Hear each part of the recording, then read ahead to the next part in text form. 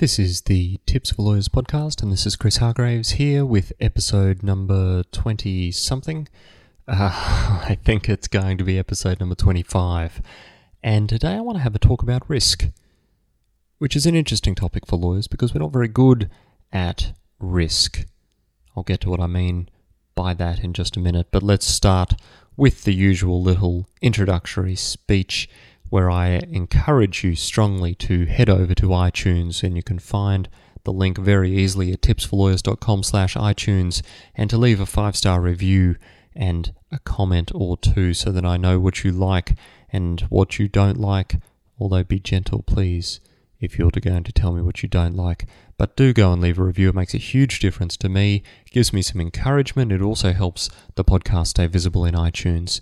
If you're not yet subscribed, then you could subscribe there as well by clicking the button. Not too hard. And then you can make sure you never miss out on another Tips for Lawyers podcast episode. You can find all the episodes, however, at tipsforlawyers.com/podcast. And there you will be able to see any of the show notes, any of the links I refer to in any of these episodes as well.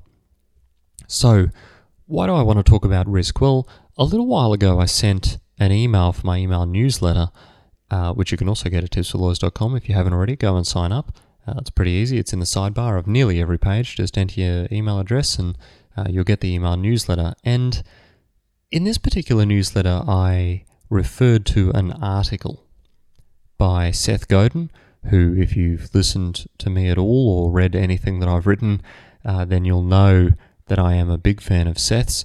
And he had written a short little blog post called "A Bird in Search of a Cage." Now, I'm not going to read it out to you. I will put a link in the show notes to that particular blog post. It's not very long. Take a minute and read it. And it was a fascinating headline to me, and it really caught my attention, and it clearly caught the attention of some of you as well, because I got a number of emails in response to that newsletter from people who found the story very interesting. Because it's interesting when we think about birds and we think about them generally craving freedom. And we like to think of ourselves in that kind of sense as well, looking to open doors, open the cage, spread our wings, head out into the wide world. But is that actually what our experience is like? Or is that just an ideal? Is that just a dream that hits us every now and again, where we think about perhaps we want to spread our wings, we want to do the thing that's ahead of us, we want to undertake the big project, we want to do that particular aspiration that's been on our mind for years and years, but something stops us. Something has us turn around, and something has us walk back to the cage. And that's why I wanted to talk about risk, because it is a fundamental issue with lawyers that we are so risk averse that we are paralyzed. We in fact cannot function properly. We cannot take enough risk in our own lives, and as a result we do end up in a problem state. Now, part of it is to do with our stress and our dislike of our job, because we end up being so risk averse that in fact we end up doing the same thing every day, day in, day out. We don't change our habits. We don't break the mold. We don't tell our bosses how perhaps things could be done better or more efficiently, or about a new product or a new service or a new way of thinking or a new way of communicating. We don't want to break that mold, and as a result, what ends up happening? We turn into our boss or our senior. We turn into the person from whom we learn, because we don't want to disrupt the system. Disrupting the system, after all, might call attention to us. And we don't want attention. We want just enough attention, as a rule, to make sure that we get our job done, we get a pat on the back every now and again, and we get paid without getting fired. But we don't want to draw too much attention to ourselves. We don't want to rock the boat. We don't want to take a risk. We don't want to stick our hand up in case the answer is wrong. After all, what if you propose the big idea and it doesn't work? You don't want that kind of attention, do you? What if you stick your hand up because you think you know the answer, but you get it wrong? You don't want that kind of attention either. So instead you go to class and you go to work and you don't call attention to yourself because you prefer to stay in the cage. And while you might dream about doing big things and you might read books and you might be encouraged and you might have morning, daily aspirations to do something bigger and better and more important, the reality is every day looks just like the last because you won't take the risk. Why is that, do you think? Partly it's because you've been trained not to take risks. The current education model doesn't cater for people who take risks, it caters for people who get it right. That's the only important thing. It's having the right answer. It's doing it the right way. It's doing it the way you've been taught, without breaking the mold, without pushing the boundaries of the box, without even finding the boundaries of the box. Do what you're told, in the way you've been told, get it right, and you will do fine. You will get an A, you will get a pat on the back, you will get a small to middling pay rise, perhaps you will earn your bonus. But will you have actually achieved anything? Will you have taken a risk? Will you have done something more? Will you have added to the world something that wasn't there before? The answer is, of course, no. All you're doing is repeating what has been told to you. But that is what was taught to you in school. You put up your hand if you know the answer. You write on the blackboard if you know the answer. You get a star or you get a tick. And the same happened in university too. You weren't encouraged to think outside the box. Some things took the form of thinking outside the box, to be sure. But in reality, what you were doing was repeating how you had been told to do things.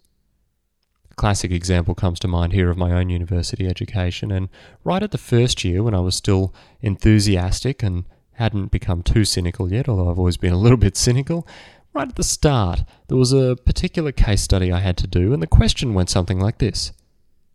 Write what this case taught you about X. And so I did. I wrote what the case taught me about X. And I got the comments back, and I did okay, but I didn't do as well as I would have hoped. And one of the comments was, Chris, you should have written about this.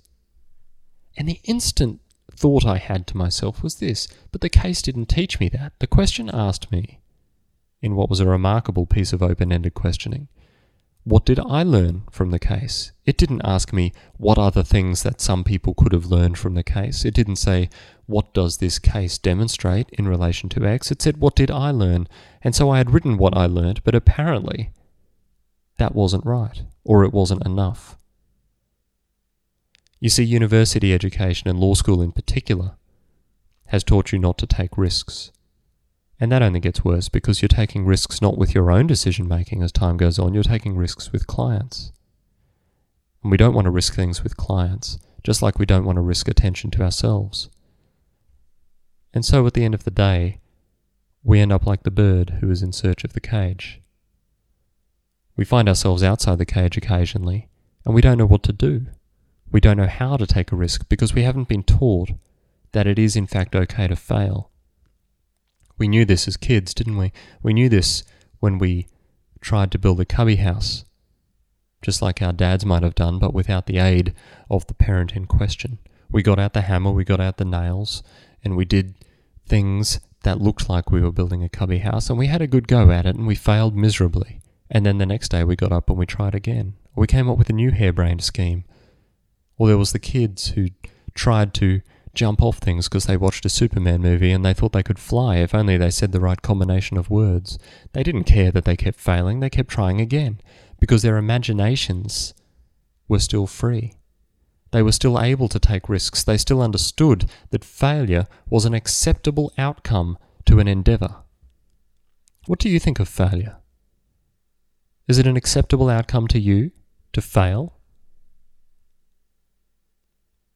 I don't think it is. I don't think it is for most law firms, and I certainly don't think it is for most lawyers. I think you have been trained into thinking that failure is in fact wrong or unacceptable in some way. And from time to time that is in fact true, but most often it is not.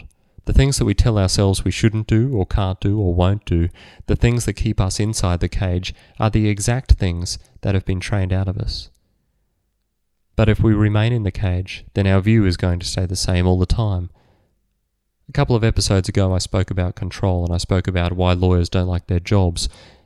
One of the things I didn't touch on here was the mental issue facing lawyers, in that we have become so risk averse that we personally cannot grow. We personally can't grow and we can't take risks because we're afraid of the outcome, and we've been taught that failure is not an option and is unacceptable.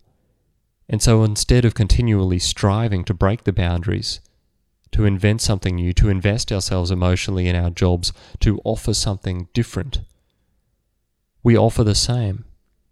And we try and distinguish ourselves upon the same methods that everyone has always distinguished themselves. We try and either be more cost-effective, more efficient, more approachable. Perhaps we try and be better experts at our jobs. But really, do you think you're going to be a better expert at your job than the other 75,000 lawyers in your state or your country? Do you really think you can be that much of an expert, that you can out-expert everybody else? I doubt it. So how are you going to distinguish yourself? How are you going to take a risk? How are you going to change the world? The number of lawyers I know who got into law school because they wanted to make a difference in this world and come out the other end unable to even conceive of how they might doing that is remarkable. Why is it? Because they've been trained not to think that way anymore. They've been trained to think in terms of what has gone before, not in terms of what can come in the future.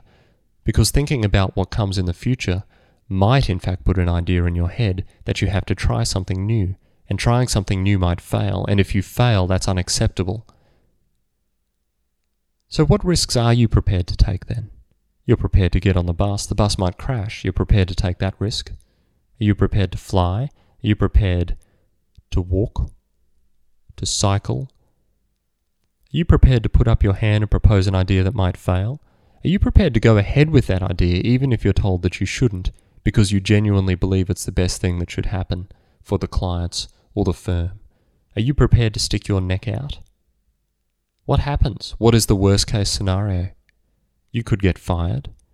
You might lose your job. You might be ridiculed.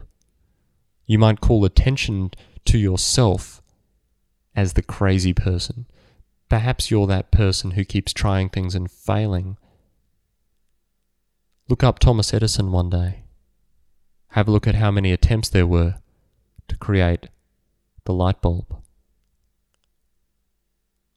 Do you wish that he'd given up? That he'd only look at what came before and not had a vision in his head of what could come in the future? What if he hadn't failed enough times to get to the version that worked? And so it has to be with us. If you want to be a lawyer who genuinely stands out, who genuinely makes a difference, who genuinely is a force for change in the world, then you have to be prepared to take a risk. You have to be prepared to fail. You have to understand that failure is an acceptable outcome. And perhaps failure will lead you to your success. You need to fail over and over and over again until you succeed. You'll notice I haven't even touched really on what risks you might want to take. And that's because I don't know. I don't understand where you're at, what risks you might take, but I know you're probably not taking very many at all. I know you're probably not stepping too far outside your comfort zone. And your comfort zone is where you go to die.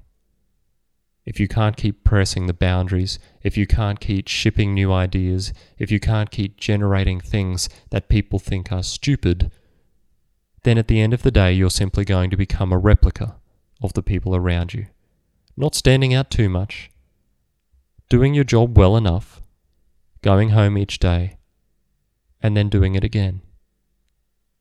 But what if tomorrow you decide to take that idea that's been stewing in your mind and to start putting it into practice? What would happen then? What change could you make? What attention could you call to issues, to people, to the law, to lawyers, to yourself? What attention could you bring if you were willing to take the risk? I'll leave you with that thought. This has been Tips for Lawyers, episode number 25. Go and take some risks. Be prepared to fail. Bad things might happen, but better things could happen.